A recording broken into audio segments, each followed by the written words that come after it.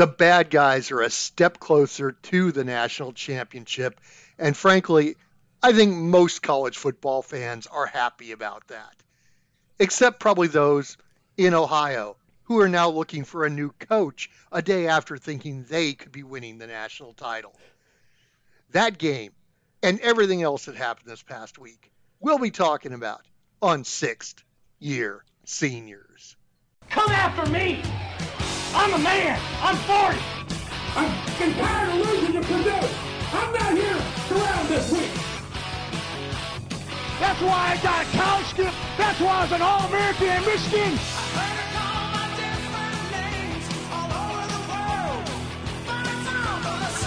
It's Division I football! It's the Big 12! There's so many ways to make love, a million ways. I'm barely making it up. Go play intramurals, brother. I could give a shit about North Carolina right now. There's only one way. There's only one way to rock. Mikey, how you doing? I'm a lot better than I was on Wednesday. As I was telling you off the air, I'm still sick as a dog. But the upshot of that is that I was mandated to stay in bed on Saturday, which meant I literally had to do nothing but watch college football from 11 a.m. Central Time until I fell out. And we'll talk about the moment I fell out later. Bask in this. We may never get this weekend again. The playoff expands next year. What a day. I have to admit that I was impressed that you were the one who told me what happened in the Hawaii game. In the late night get back. I know. So here we go. See, I'm just gonna start coughing and hacking and all kinds of shit. So I take the NyQuil. Saturday night, and if it lasts for like it's either 4 or 6 hours, whatever it is. I can tell when it whenever the time is because I wake up and I start coughing and all this stuff. So anyway, so I go to the bathroom, get my bearings, just take another round of meds. I'm like, okay, let's see what happened in the late night get back. And sure enough, I see the wild finish on the island, which we'll talk about in a little while. I've got to keep you informed, buddy. I was locked in almost all day until some team had to, of course, ruin the fun. But I told you that was going to happen earlier in the week. Okay, and I got to admit, I got about a 0.2 of Mikey's life history of North Carolina watching that game and that team. Yeah. Why? How did they win a game all year? Exactly. I know. It's so stupid. And they came out and looked like a junior varsity high school team. Anyway, let's get to the big guns because I'm sure nobody wants to hear us complain about the North Carolina Tar Heels in minute 3 of the show. We have one listener out there that does, Mama Cornette. Shout out to Mama Cornette. We'll get there soon enough. But there were some bigger fish to fry on Saturday, most notably. And by the way, we know we have a couple of North Carolina State fans who listen, so there's that. They probably want to hear you. Well, they can kiss my go ass crazy too. As well. Yeah, they can kiss my ass. Michigan 30, Ohio State 24. The bad guys not only win, but they cover. And frankly, it wasn't that difficult. I'm not going to say it never felt like Ohio State was going to win the game because they did have the ball and were driving on the last, final minute of the game. But it never really felt like Ohio State was going to win the game. But they managed to hang around and keep it interesting. I do think, and I'm going to get this out of the way right now, this might be the last game of its kind ever in college football with the new postseason next year. Totally agree. Like, all of the stakes. I mean, it was life or death on... Because a game of this magnitude will not have the importance because it won't have the magnitude because the loser will still get into the playoffs. Absolutely. And that's what I hate about it because Nothing spoke to me as a college football fan as two top 5, top 10 schools in late October, early November. It's getting cold. The sun's starting to set early. Literally on the season, you got to win. You have to win. And when the stakes are that high, the pressure's amped up to that unconscionable level. It's when the great stuff happens. It's that kind of pressure that we see resulting in the reactions that we've seen from Ohio State fans since Saturday of, do we really want Ryan Day as our football coach? And yeah, it's amazing. They've gone from Ryan Day is going to lead us to the national title, Michigan sucks, to, oh, God, we have to get rid of Ryan Day. It's insane. You look at his record at Ohio. He's lost 7 games at Ohio State. If you take out Michigan and playoff games, he's lost 1 game. 1 game at Ohio State that wasn't in the playoffs and wasn't to Michigan. And they're ready to kick him out of the streets. And the hilarious thing is here, I don't know who tweeted it. Somebody said, Big Ten fans have done nothing for the last 10 years but whine, bitch, and moan about how the SEC has ruined college football. And Ohio State's out here wanting to fire Ryan Day after 7 losses in 5 seasons or whatever the hell it is. Yeah, they are the problem. They don't realize this. In fact, I was thinking about that myself listening to the television announcers. And they're lamenting the fact that games like this won't happen ever again. It's your own goddamn company's fault. It's absolutely their fault. Absolutely TV's fault. Now that we've set the stage, let's talk about the game. And I agree with you. It wasn't that I never thought Ohio State could win the game, but until the moment the ball was in Marvin Harrison's hands, I didn't think Kyle McCord could get the ball into Marvin Harrison's hands. And that ended up being the case. McCord threw the game-ending interception, and he couldn't get the ball in Harrison's hands often enough. I don't know what the answer is to that. Other than Kyle McCord sucks. Well, they need a new coach because Ryan Day needs to be fired. Ryan Day also sucks, absolutely. No, here's the deal. We live in the time of something called what's it? The transfer portal. That's what it's called. You're Ohio State. Just go buy somebody out of the transfer portal. They couldn't get Spencer Rattler's available. They couldn't outbid Notre Dame for Sam Hartman. I mean, what are we doing here? They could have got JT Daniels from Ryan. They could have brought JT back. I mean, come on. What are we doing?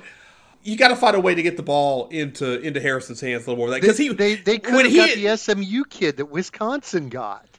Yeah, anybody, literally anybody.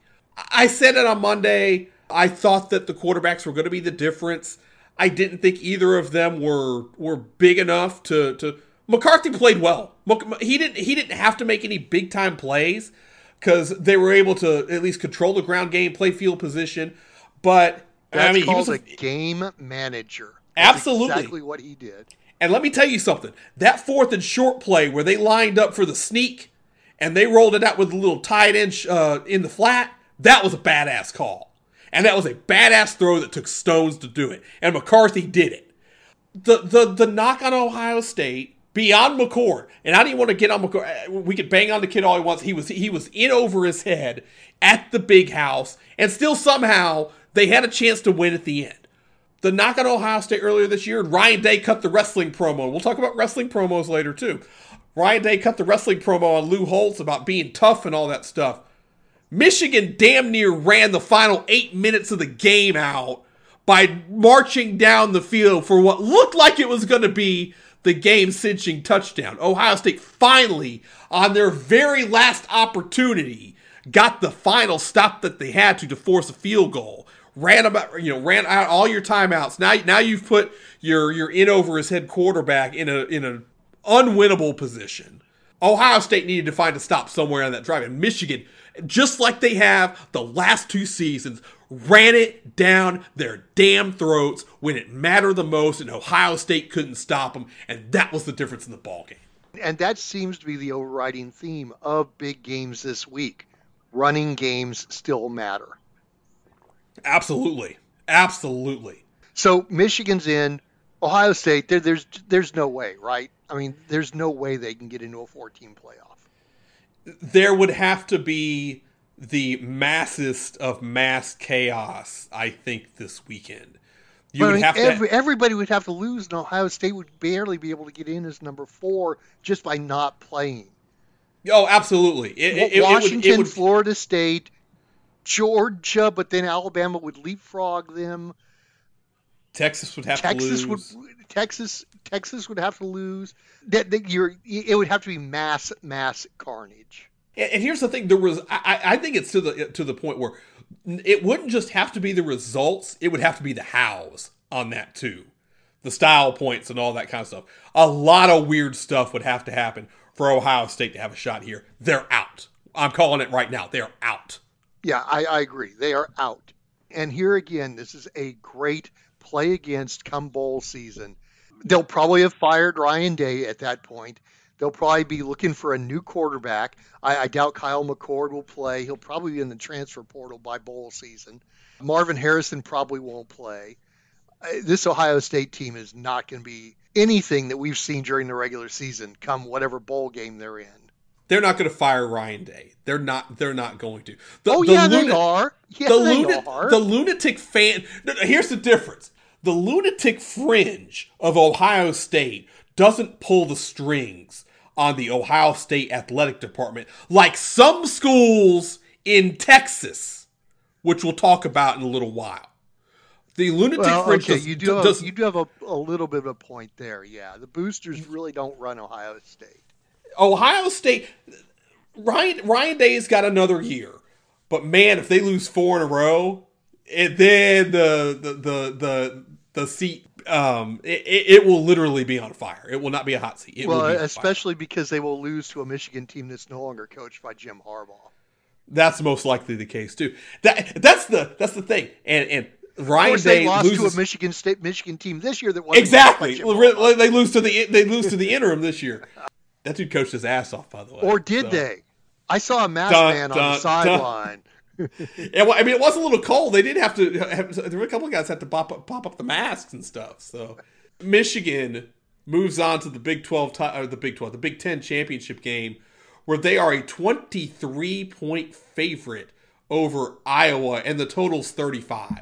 I know the question is really, will Iowa score? I mean, that's really what it comes down to. I'm going to go ahead and say it. Iowa will not score an offensive touchdown in the Big Ten championship game. They might score a defensive touchdown or a special teams touchdown. They're not going to score an offensive touchdown. The final score might be 35-2. Here's the thing, and I hate it because they're going to make me do it. I'm going to spoil Wednesday. I've told you all season long, when there's a total that's that low and a spread that's that wide, you know what side to pick. And it ain't the Michigan Wolverines. I'm just telling you that right now. And that might mean that I'm out money next week. But yeah, I think I'll be putting some coin on Iowa next weekend, and I hate myself for that. I can't do that. There's no way. Iowa has proven that anytime they play a good team, they are mismatched. Remember, they lost to Penn State 31-0. And it had like 70 total yards or something like that. I know. And that's Penn State, who is not competitive against either Michigan or Ohio State. I've got 48 hours to stew on this. We'll see what I feel like on Wednesday. Let's move on to a couple other games here. Alabama beats Auburn 27-24 in the Iron Bowl. They had no right winning this game except Auburn. Weird things happen in this game when they play it at Jordan-Hare Stadium. I don't know what it is. It's the weird Auburn voodoo. It's I can't remember. But it's supposed to happen against the visitors, not for the visitors. Weird things happen. Well, the weird thing happened when it's 2nd and goal and Alabama botches the snap and the ball goes 25 yards backwards. Yeah, Jalen Milroe's like looking at the cheerleaders or something when the ball was snapped. I don't know what he was. Probably looking at that blonde that CBS kept putting on the TV every 5 minutes. It was hilarious.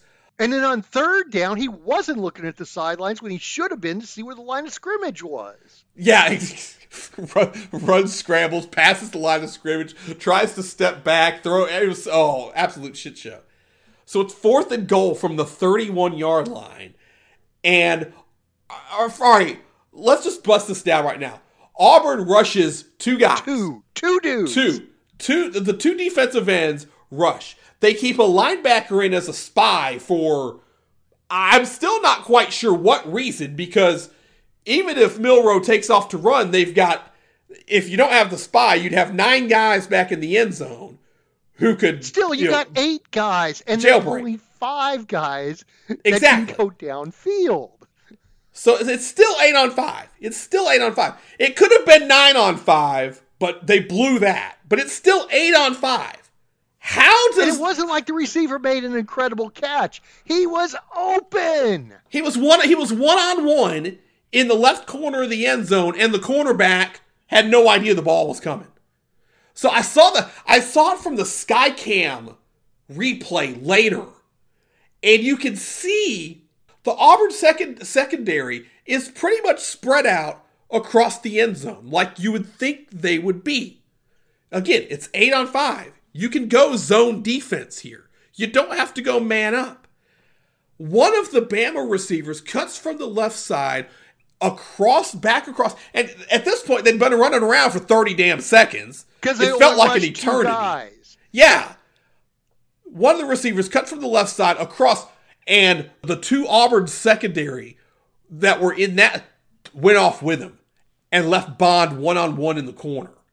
And at that point, you play the numbers game and say, hey, I got a 50-50 shot here versus, a 20% shot anywhere else. Talk about Steiner math now. If anything, he should have interfered. But he wasn't. He absolutely close enough tackled to him. interfere. It's not even a spot foul in college. It's 15 yards. 15 yards. So it's not, at that point, it's not even or 1st and goal. It's first. It's first. You're about to 15, it's 1st and maybe 10 from the 15. And they still only got, and you got 30 seconds. Oh my God. Just one of the all-time breakdowns you will ever see on a football field. I mean, and credit Milroe, the pass was dead on the money. I mean, it was perfect. I don't give credit to Milroe. That's just one of those lucky things that happened. It might have been lucky, but he fucking nailed it. Auburn wins. It's the monkey that can write Steinbeck once every lifetime.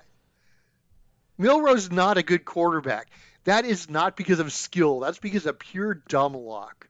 Milroe can throw a decent deep ball. That's the one thing that they've been able to do. That's why they struggled earlier in the season, because they were trying to squeeze him into a box that he didn't fit for. They were trying to have him put in pinpoint 10-yard out routes and whatnot. And that's not his thing. Let him get out and throw one, and that's what he did. And how does Auburn have the backup punt returner in on the final punt of the game, and where I have no idea how of course that happened. The turf monster gets him. He falls down, and that's how Bama winds up with the ball in a position to win the game in the first place, because the turf monster gets the backup punt returner, who Hugh Freeze after the game said he didn't even know it was that guy in the game. Way to manage your team, Hugh. That's great. Why don't you go back up and do it from the press box on the stretcher again? We can do that gimmick again. That'd be great. Auburn was the better football team for 59 and a half minutes on the Plains Saturday. They ran the ball down Alabama's throat, and the Tide couldn't do a damn thing about it. They knew they weren't going to throw the ball, and Auburn ran it down their throats anyway. And somehow, after all of that, Alabama does that. I mentioned this on Twitter. Nick Saban, he's the greatest college football coach of all time. I'm not taking anything away from him. Let me say this. There's a weird thing that happens. And I don't know if it's just you're around long enough for it to happen. I don't know. But all of the greats in all sports, all over the place, are so often the recipients of the most opportune luck and or opponents doing the dumbest fucking things you can imagine. Saban on Saturday, and that's not the first time. How many times did Bill Belichick get a lucky break? The other team did something stupid. I mean, I don't have enough fingers to count those. as far as the Patriots dynasty and how many times something stupid happened to keep those going. Dean I mean, Smith come on, there's a famous NFL rule now because of that. The Exactly. Tuck rule. Dean Smith won my two God. national titles. Dean Smith won 2 national titles because Fred Barron threw the ball to James Worthy and Chris Webber called a timeout that he didn't have. Now, that being said, the Carolina defense forced him into that timeout by playing really, really good defense. Let me say that out there. But Chris Webber's an idiot. well, Let's not give credit to anything else. Chris Webber was an idiot. Always was an idiot. Joe Torre's Yankees, all sorts of bullshit happened during that dynasty too. The Tony Tarasco, Derek Jeter home run. Are you fucking kidding me? Weird things happen, always in favor for the all-time greats. And this was just another example of it. Absolute heartbreak for Auburn after last week's shit show and having New Mexico State embarrass them like they did. Hand number 1 in the air. I did not think Auburn had anything whatsoever for Alabama this week. I said it as much on Wednesday. I thought they were dead, toast, roadkill. And they should have won that football game. They were the better team on Saturday. We were this close to this transitional process. Alabama loses to Auburn, who lost to New Mexico State, who lost to Massachusetts. Jesus. Whew. Okay, we are 20 minutes into the show right now. We've talked about 2 football games. We still need to talk about one more thing, but let's start moving on to other games real quickly. If Alabama beats Georgia, are they in the playoffs? If Alabama beats Georgia, they need help to get in the playoffs. What help do they need? They need Texas to lose, that's for sure. Let's see, at that point, Michigan's in. If Florida State wins, they're in no matter what. The committee's not going to take that argument. Is Georgia in regardless? No, Georgia's not in regardless. Oh. No, Georgia is not in regardless. There are too many other moving pieces out there for Georgia to be in regardless. So you're telling me that Alabama wins, Washington wins, Florida State wins, Michigan wins, Georgia's out?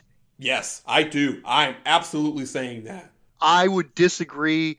I think the playoff committee will end up screwing Florida State. If Florida State is undefeated and gets left out of the playoff, there will not be an Atlantic Coast Conference on Monday morning. I will tell you that right now.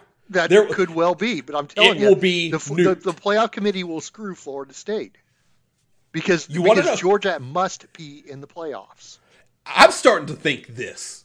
I'm starting to go conspiracy theory on this, and we'll talk about as we go into the next game here. This isn't even a conspiracy. This is flat out facts. I'm thinking, look, if we're going to screw somebody here, why not screw the Pac-12? They're not a conference anymore after this year. You got a point there. Why not? If they're going to pull the Big 12 bullshit, they're going to pull the one true championship. If Oregon beats Washington, they're both 12-1. They cancel each other out. They're going to wipe them off. That's how these other teams can get back into the mix here. That might be how Georgia winds up getting back in. But what if Washington beats Oregon for the second time? Washington's in. There's no way. There's no way. And that's why Florida State's out. They'll go, nope, strength of schedule, Georgia's better than Florida State. Florida State, out of conference, out of fucking conference, scheduled LSU and Florida. And I know Florida's not good this year. They scheduled 2 SEC teams out of conference, went undefeated. And you're telling me they're going to leave Florida State out? Are you kidding me? Yes, they will, because SEC. They beat the SEC twice. They went undefeated. There will be. Look, we all know the reason they will really leave Florida State out, and that's because they're missing Jordan Travis, and Tate Rodemeyer isn't going to do crap, and they need ratings, and Tate Rodemeyer does not equal ratings. But to tell the press why, they'll say Georgia played a better schedule. Georgia should have won their conference at that point. Again, I don't want to get into all this. I really don't, because I hate the what-if bullshit that we have to deal with every stinking season. Let's let the games play out, and we'll talk about them 7 days from now right here on this very podcast. One game that did play out, and I told you, I think that the screw job could be on. Washington wins the Apple Cup in a dramatic walk-off field goal as Washington goes for it on 4th down on the, oh man, Kalen DeBoer with the play call of the year. The run pass option with the reverse to Roma Dunze on the end around. Oh man, what a freaking play call. Penix kept it, took one step, called it. It was an audible live. He called it. He said, "Nope, I'm ditching it." Catches Rome coming around, tosses it one hand. Awesome play call. 4th in the season, right there, deep in their own territory. Own 29. And they pick up the first down, drive down, kick the field goal as time goes out. Undefeated regular season for the Huskies. It was a hell of a scene at Husky Stadium in Seattle. And remember now, this is the second time Penix has hit O'Dunez on a game-winning catch, because he did the same thing with Oregon State, or maybe the game before that. Again, it was a 3rd and something that he hit O'Dunez. Bottom line, though, that connection is just incredible and can't miss. There's a chemistry there that you can't fake. They've got it, and it's awesome to see. Sets up Washington-Oregon rematch. Ducks a big favorite. That's a lot of points that are out there right now for the Pac-12 title game this Friday night in Vegas. Yeah, I don't know what to do with that one yet. I don't either. The line is pitch perfect, unfortunately. Not sure what to do with it. Let's get to the ACC. Florida State did beat Florida 24-15. Tate Rodemeyer, 12 of 25, 134 yards. And he took a vicious hit late. It wouldn't surprise me if he ends up in concussion protocol and they have to bring that freshman in. Even though Rodemeyer came back into the game, I think he might have been answering what is today with the answer 4. He got shellacked on that scramble. And again, this goes back to Florida being Florida. They had the stop they needed, but they couldn't help themselves on the slide going in. It was a double head first tackle. 2 guys come in, leading with the helmet on the sliding quarterback. What do you think they're going to call? You freaking morons. No, that's Florida. That's Florida's entire season right there. Freaking that is absolutely Florida. You are 100% correct on that. I think you even mentioned that on Wednesday when I said I was taking the Gators. Stupid me, because then Florida State goes down. Stupid, yeah. They do something stupid. That's exactly what you said. And they did exactly that. Florida State extends the drive, gets the touchdown for the cover in the win. They finished the season undefeated. We were talking about pettiness.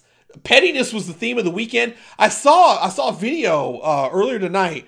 Florida plays Tom Petty between 3rd and 4th quarter. I don't remember what song it is. All the crowd sings. It's a big time. It's a big thing. During the Tom Petty song, the Florida State band just fired off the tomahawk chop and just played as loud as they could. I love it. I'm here for all of the pettiness all weekend long. It was top notch all weekend. Fantastic. We'll talk about more of it later. Yeah, okay, let's rip through a couple of conferences very quickly. The Pac-12 title game we mentioned is going to be Washington and Oregon. The Ducks beat Oregon State 31-7. Man, Oregon just surgeon's precision dissected Oregon State's defense.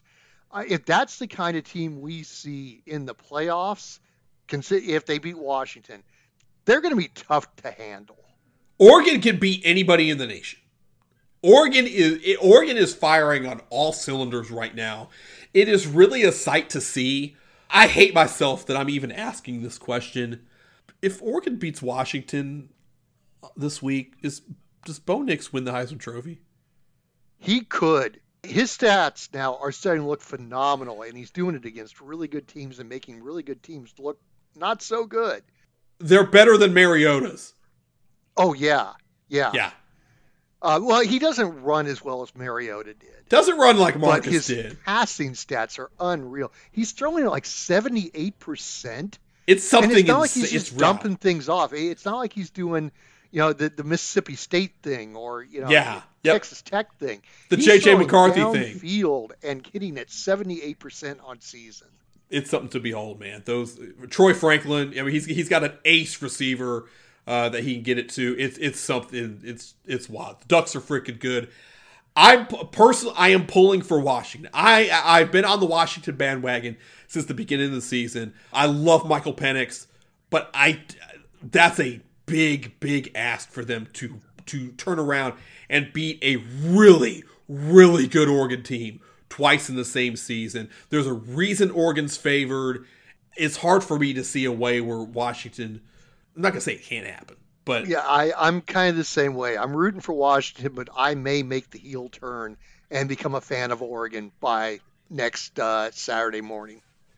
if either of those teams, if Washington wins, I'm obviously cheering for them. If Oregon wins and they can get in the playoff, I'm cheering for Oregon the rest of the way. But we'll see what happens. Let's get through the rest of the Pac-12. Arizona beats Arizona State. They end the season 9-3 and third place in the Pac-12. Noah Fafita throws for 527 yards and 4 touchdowns.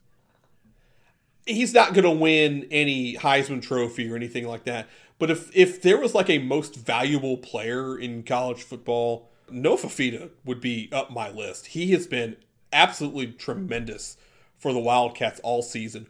What a turnaround in Tucson. Just absolutely wild what Arizona's been able to do. Awesome work by those guys. Another team that's going to be fun to watch in the bowl, California gets to 6 wins, beating UCLA 33-7. You called it. Cannot wait to watch Fernando Mendoza in a bowl game with a month to just practice and prepare. See who they draw next week. In the ACC, not shocking at all, Louisville loses to Kentucky. Louisville's been doing this with smoke and mirrors all season long. The only thing that I have going for me right now with my Louisville to win the ACC ticket is they might be able to smoke and mirrors Florida State because Florida State might be on their third quarterback of the season. Here's the thing. I kind of got a hunch that's what's going to wind up happening.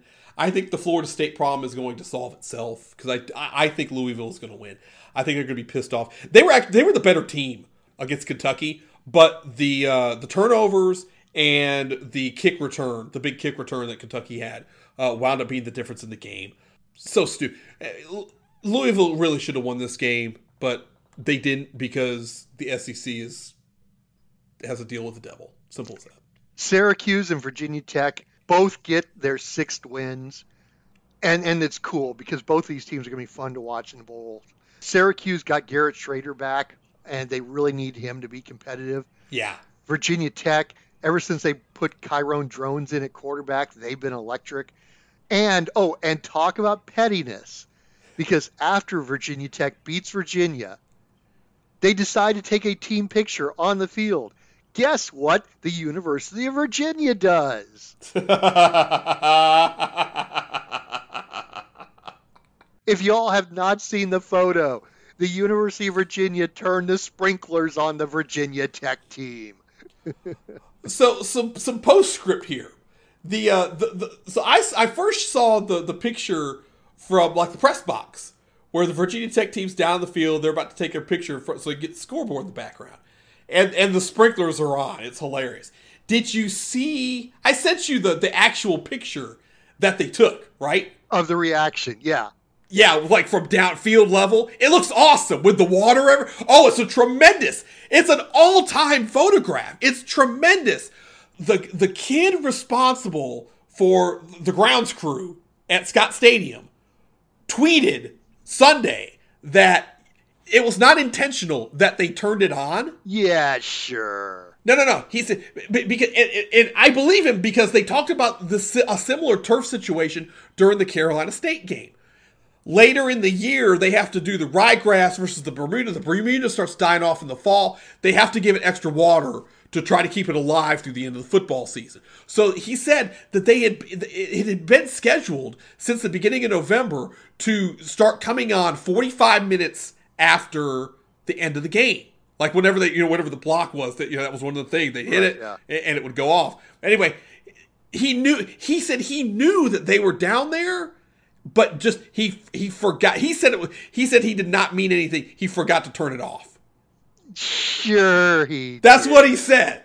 And the funny thing is, Virginia Tech fans were on there. He was like, "Oh, that's no big deal. No big deal. No." Everybody was cool with it. And to be frank with you, If I had the badass picture with the 55-17 score in the background, I'd be happy with it too. It is an all-time photograph. I'm telling you, it's awesome. Good on Virginia Tech for turning the season around and getting to a bowl game. And But finally, turning on the sprinklers is all-timer. yeah, well, yes, it is all-time pettiness, but we had another all-time pettiness we'll get to in just a bit. One last note in the ACC, North Carolina State beats North Carolina 39-20. You were absolutely right. I can't believe that I lost an over 8.5 win bet on North Carolina on shit like this over the last month. How did North Carolina win any games this year? Please keep it brief. The beginning of the season, they played with confidence, and the defense played with a little bit of confidence. They were able to get up and down the field at will. They were the pass and run game complemented each other. It was fantastic. They did not prepare whatsoever. Mac Brown said in the post game that because of injuries and whatnot, they didn't practice with pads this week. It's the rivalry game. State wants to kill you guys. You're practicing without pads? You're going soft all week long? Are you kidding me? One team wanted it more than the other. Everybody knew who that team was going to be going into the game, and it played out like that. Omari and Hampton got nothing because State was obviously the more physical team. Carolina didn't want anything to do with it. After Carolina won the Duke game in overtime, in double overtime or whatever it was, that was an emotional, they spent everything they had. And then when the Clemson game went south in the first quarter last week with the 2 fumbles, I think Carolina cashed the season. I really do. They did not want to be there in Raleigh Saturday night, and it showed. We talk about pettiness. Peyton Wilson, who was fantastic for NC State, 15 tackles. He's calling out Carolina's culture in the post game. And then Dave Doran, who talk about cutting wrestling promos, calls Carolina, quote unquote, pieces of shit on live TV in the post game. Nice. So, yeah. What are you going to do about it, Carolina? You got punked out by the local team down the road again, and you limped to the finish line again while you've wasted 2 NFL quarterbacks in the last 5 seasons. You need to do something different, and it needs to start today. What are you going to do? Good on you, State. You were the better team. In the Big Ten, Iowa finishes its season with another crazy-ass Jesus victory. Christ. CBS paid millions of dollars for the right to air that football game on Friday. Nebraska blocks 2 field goals.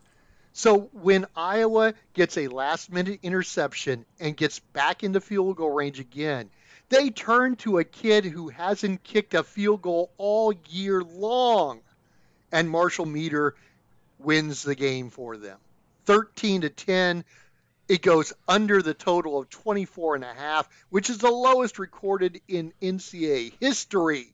Someone posted the list. You've got it not the top 10 lowest total, or all Big Ten or military services. Yeah. Like the lowest, was it the lowest? Yeah, the lowest 8. Somebody posted the graphic. I think this was on TV Friday. 6 of them were Iowa. The last 2 seasons. Not surprising at all. Yeah. Hell, I mean, 4 of them, I think, were this year in Iowa. Oh, I'm sure they were. And the crazy thing is, of those 10, they went 9-1 to the under. The only one that went over was last year's Army-Navy game. That's bonkers. Yeah, just nuts. And now Iowa's going to be a 23-point dog in the Big Ten title game. Good on you. Way to go, Big Ten. That's nice. At least Nebraska is not going to a bowl game. Illinois is not going to a bowl game.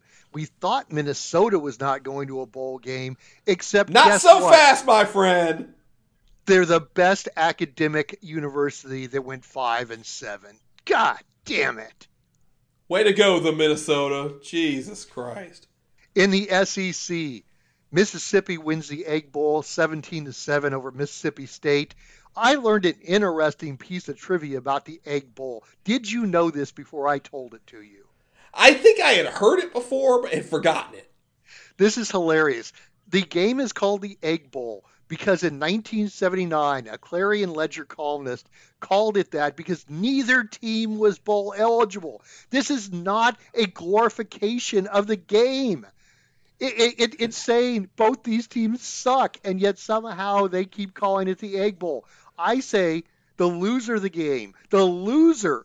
game should be forced to take the trophy until they win. That's kind of funny. That's not a bad gimmick. We could do that.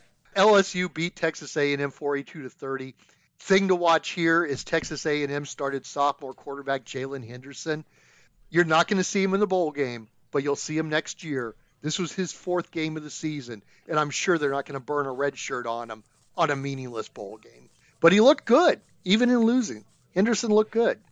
Well, we'll see what Mike Elko wants to do with him. The word tonight is that Duke's Mike Elko is taking the A&M job, which doesn't really mean anything because Saturday night the word was Mark Stoops from Kentucky was taking the A&M job, and within 2 hours, that got completely nuked by the Texas Ag's message board because, as I mentioned earlier, the Lunatic Fringe does run the athletic departments in both College Station and Austin, Texas, because we're absolute nuts down here.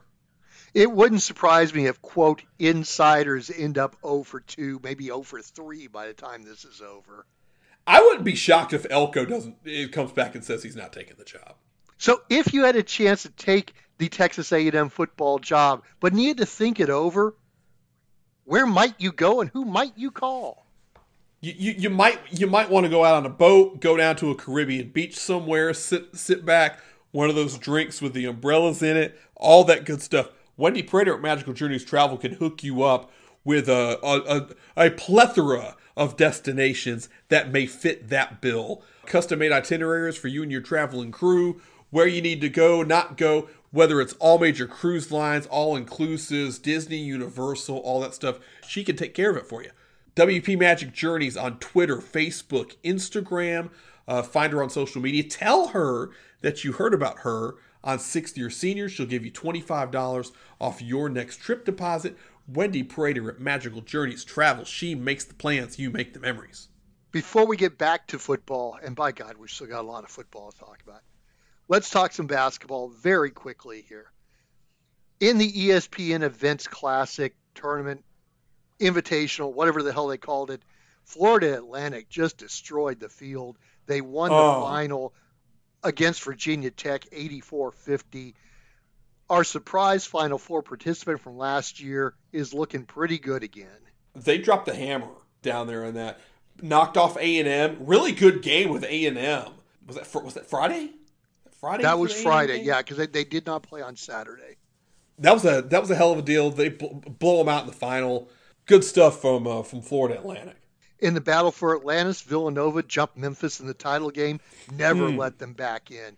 They opened up 16-2. Memphis never got within single digits. Makes me feel better about Carolina losing to them close in overtime in the semis. That was a ref show. There were some the first round. I watched a couple of the other games in Atlantis. Those referees all across the board. It's horrible. It's absolutely horrible. It's not just Carolina. All across the board. Officiating's never been worse than it is right now in college basketball. It's a joke. My Tar Heels bounced back, put away Arkansas. Arkansas made a run in the second half to get back close, and Carolina did a very good job in keeping them at bay. I was quite impressed. They hadn't had a performance like that probably since March of 2022. So good on you, Carolina. Then last week we mentioned that the Gulf Coast Classic final was taking place. Hofstra and High Point, they did not disappoint. Hofstra won in overtime, 97-92. Tyler Thomas, now the leader in the clubhouse with most points in the game, 40 for Hofstra. Shootout. It was a hell of a deal. Hofstra gets the Duke. Busy schedule this week in college basketball. The ACC SEC shootout is taking place. A couple games to note. On Wednesday, Tennessee at North Carolina. On Friday, UConn at Kansas. Big time. Love it. And Saturday, Marquette at Wisconsin. Games to watch this week. I believe, let's see, it's Tennessee, Carolina, Duke at Arkansas, on the road at Arkansas in the nightcap there. A&M's at Virginia in the SEC, ACC. Miami's at Kentucky on Tuesday. Pretty good field there. I think Clemson can go to Tuscaloosa and give Alabama a challenge too on Tuesday. Yeah, those are fun. It looks like Tuesday and Wednesday is the ACC Yeah, SEC. that's it. Yeah, there's not the extra day like the old ACC Big Ten Challenge was. Pour one out for the ACC Big Ten Challenge. All right, back to football. In the Big 12, it's going to be Texas and Oklahoma State, although there was some question about Oh, Oklahoma State because BYU gave them one heck of a game. I Ended up in told double you. overtime before Oklahoma State won. I told you Oklahoma State would play with their food. I didn't think it would be to the extent that they did. And for most of the afternoon Saturday, there was only one way this was going to end. It was going to be Texas and Oklahoma playing for the Big 12 title with both teams on their way to the SEC. With the funniest result of that would have been Oklahoma beating Texas, but then both fan bases having to chant SEC, SEC during the trophy presentation while Texas cried because they got knocked out of the playoff. But they had to stay and chant SEC for the pettiness of it. But somehow we avoided that. We're not going to avoid Texas chanting SEC next Saturday. They're going to beat Oklahoma State. But Oklahoma State had their hands full with BYU for 60 minutes and change. BYU fell apart in that double overtime. Meanwhile, at Texas, with the Big 12 commissioner in the house, Oh, the University of Texas decided to show only SEC scores on the stadium scoreboard. There's some pettiness for you. the pettiness was jacked up to a level I can't remember in any recent memory in college football this weekend. It was awesome. Even though this game ended up not mattering by the time it played, Iowa State beats Kansas State 42-35. They played in a snowstorm, and Iowa State still did not care. They had touchdown scores of 60, 71, 77, 79, and 82 yards. Ton of big plays in that one. That was a spectacle. Snow all over the field. They had to bring out the snow blowers to blow off the hash marks. It was wild in Farmageddon. It was awesome. The crazy stat from that game, Iowa State ran only 6 plays in Kansas State territory the entire game. Good God. That's insane. And they Yet scored 42 points. That is insane. And Central Florida beats Houston 27-13, so Central Florida is bowl eligible. It's a good thing. Central Florida is a fun team to watch. Yeah, they're a fun little bunch, and after some early struggles in league, they got it together and managed to get 6. In the American, it's going to be Tulane against SMU after Tulane beats Texas San Antonio and SMU just destroys Navy. Yeah, SMU dropped the hammer on Navy. That's not surprising. I thought UTSA would give Tulane a little bit more of a game, but Roadrunners weren't up to the challenge. Turned the ball over, 5 times? Something like that. It was a shit show, yeah. We talked about, I don't think Texas will be the only university in Texas to chant the conference of a different league when they get the trophy next week. And I like SMU to beat Tulane. We're going to see what happens. And they can chant ACC when they get their trophy presented to them. Wonderful. Now, I don't think the Oregon Washington fans will chant Big Ten in the Pac-12 thing. I think they understand. I don't think they will. I do think that they're pawns in a bigger game here. I really don't think they really want to move. Mongo just pawn in game of war. Exactly. Rice and South Florida both became bowl eligible. We've been talking about Rice all year. They cha-ching won my win total, so I'll take that. The question now is whether A.J. Padgett, the freshman, or 97-year-old 8th-year senior J.T. Daniels will be their quarterback in the bowl game. Let the freshman have it. Good grief. Give J.T. one series just for for the senior citizen discount, but then let Padgett have it. Did you see the South Florida bowl celebration where they rolled the helmets and all the players fell down? No. Very good stuff. They were excited. They were excited to be bowling. It was good stuff. They're going to be a fun team to watch too. 9 of their 12 games totaled at least 60 points. A lot of points to be had. Of course, not that Alabama game. No, that Alabama game was such an outlier.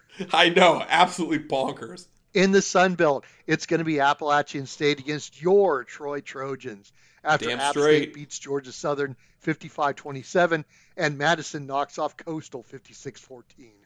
I was wrong on the Coastal deal. I thought Madison wouldn't be able to manhandle them like they did. I was wrong.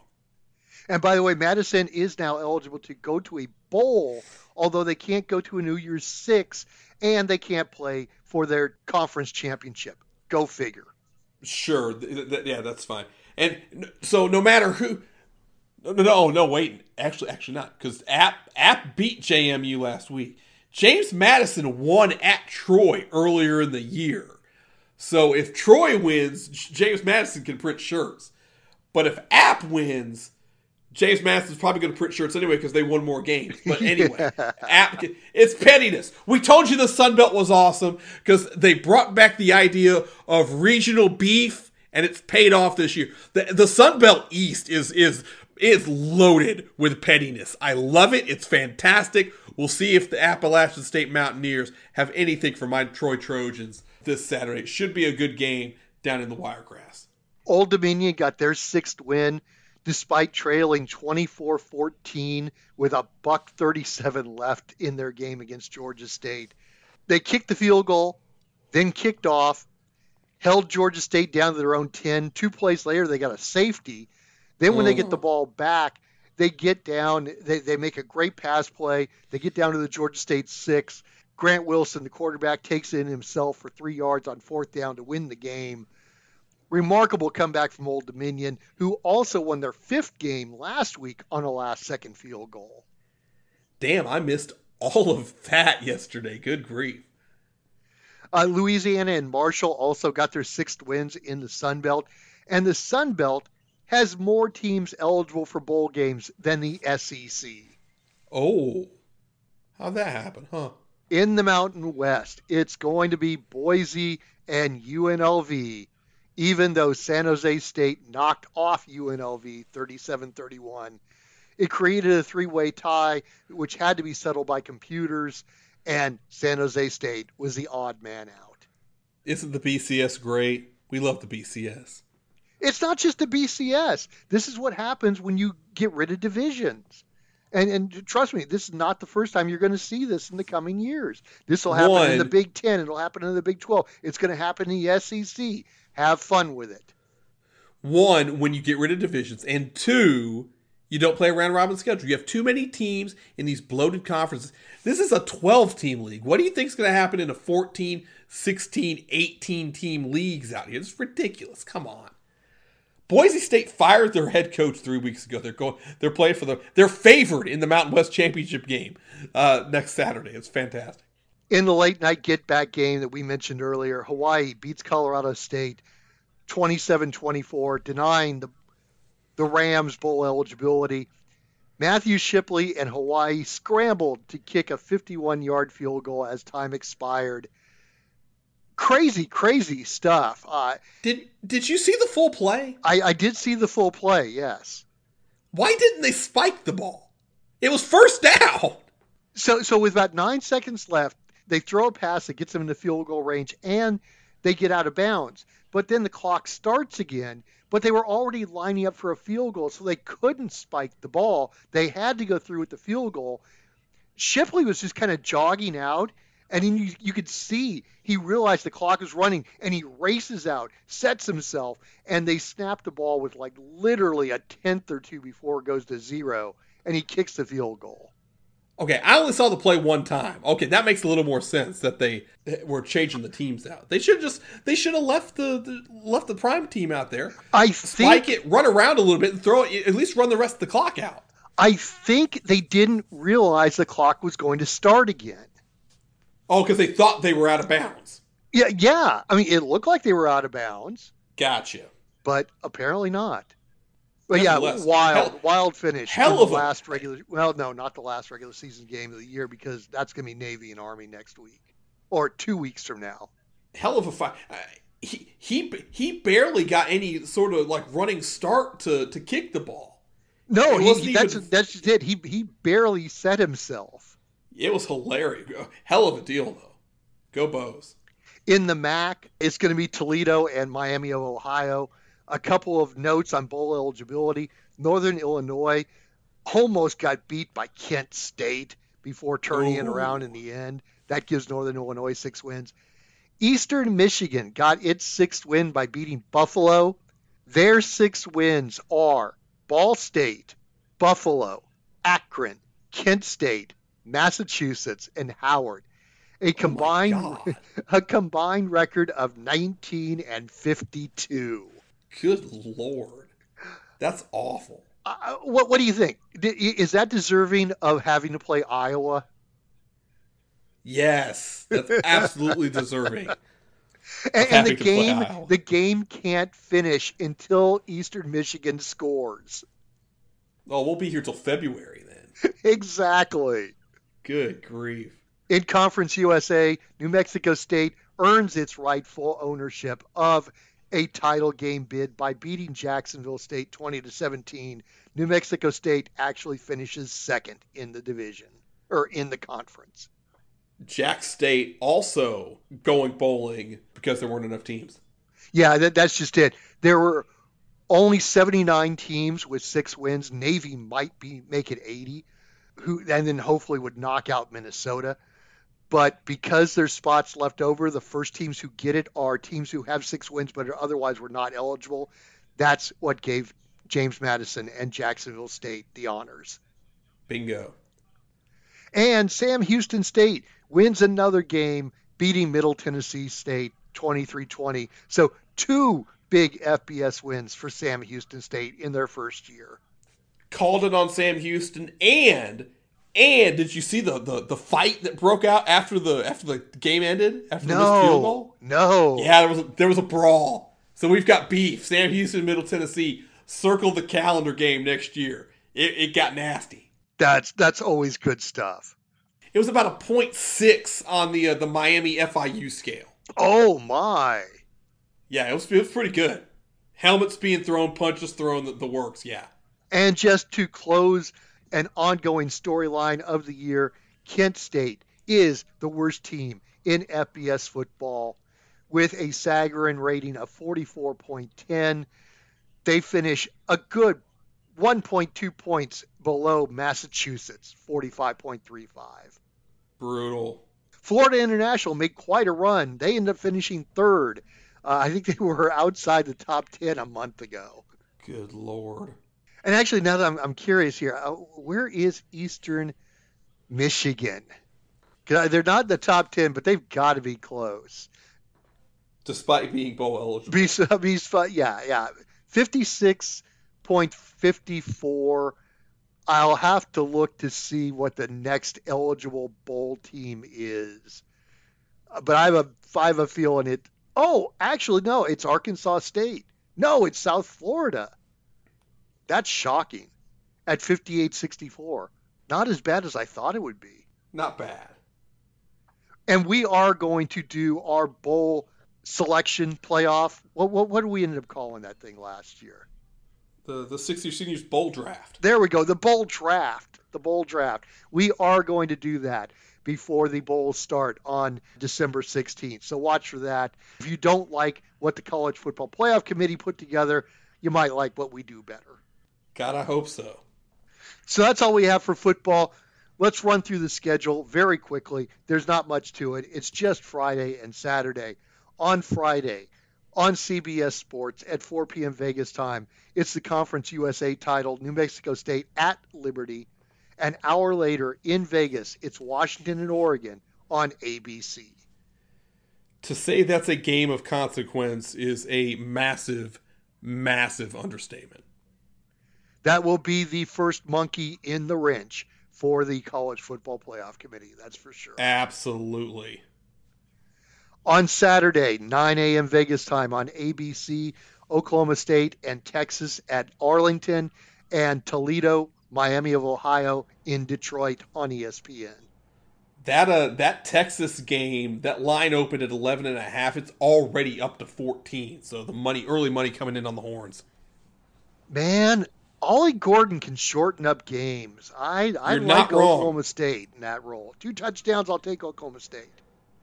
Oklahoma State stole the Big 12 title from Baylor. Was it last year or 2 years ago? In that game where they had the goal line stand. That was 2 years ago, I believe. Gundy can coach his ass off. There could be some shenanigans here. That's a big number. At noon on Fox, Boise is at UNLV. It's technically neutral site, but they're playing it at the big stadium. Yeah, they're not playing at Thomas and Mack. So at 1 p.m. you have a trio of games. The American title SMU at Tulane on ABC. On ESPN, the Sun Belt App State at Troy, and then of course the big one in Atlanta, Georgia and Alabama on CBS. Finally, after years of talking about this, the final SEC on CBS game, Georgia-Bama at Mercedes-Benz Stadium for the SEC championship game. All sorts of repercussions in that one. The storylines run hella deep. It's going to be a big, big deal. And then the final pair at 5 p.m. Vegas time, the ACC title in Charlotte on ABC. That's Florida State and Louisville. And, oh dear God, Iowa, Michigan in Indianapolis on Fox. What the weekend lacks in quantity, it certainly makes up for in quality. There are except for the Iowa, Michigan. Except for I would say I was going to count 1, 2, 3, 4, 5. I mean, there are 7 super duper games this weekend. Totally worth your full and undivided attention. Do your best. There's going to be picture-in-picture, definitely Saturday afternoon for sure. I don't know if I've got enough pictures to go picture-in-picture. I'm obviously most interested in Liberty and Toledo and Louisville. I have all 3 of those on conference win tickets. 2 of them are favorites. I'll take that. I may have to do some work on Louisville possibly, but at 12-1, I'll take that any day. Hashtag vested interests. I have nothing else for the listening audience. I do not either. We'll come back on Wednesday, place some bets on these games, probably talk some basketball too, since we really didn't get a chance to dig too deep into it. College football is just crazy, man. But we'll come back Wednesday, gambling, hoops, catch everybody up, and then we'll be back sometime early next week with a review of all the championship games and some bowl previews. The shoot jobs have got us going in crazy different places, so we might be a day later too. Yeah, we'll figure it all out. So look, we're talking about championships this weekend. We're not talking about practice. Not talking about practice. We're talking championships. So, for Nature Boy Ric Flair, Harley Race, Terry Funk, Jack Briscoe, Tommy Rich, the Tommy Rich, the NWA World Champion Tommy Rich, for absolutely 7 days. And you know what? For that CM Punk guy too.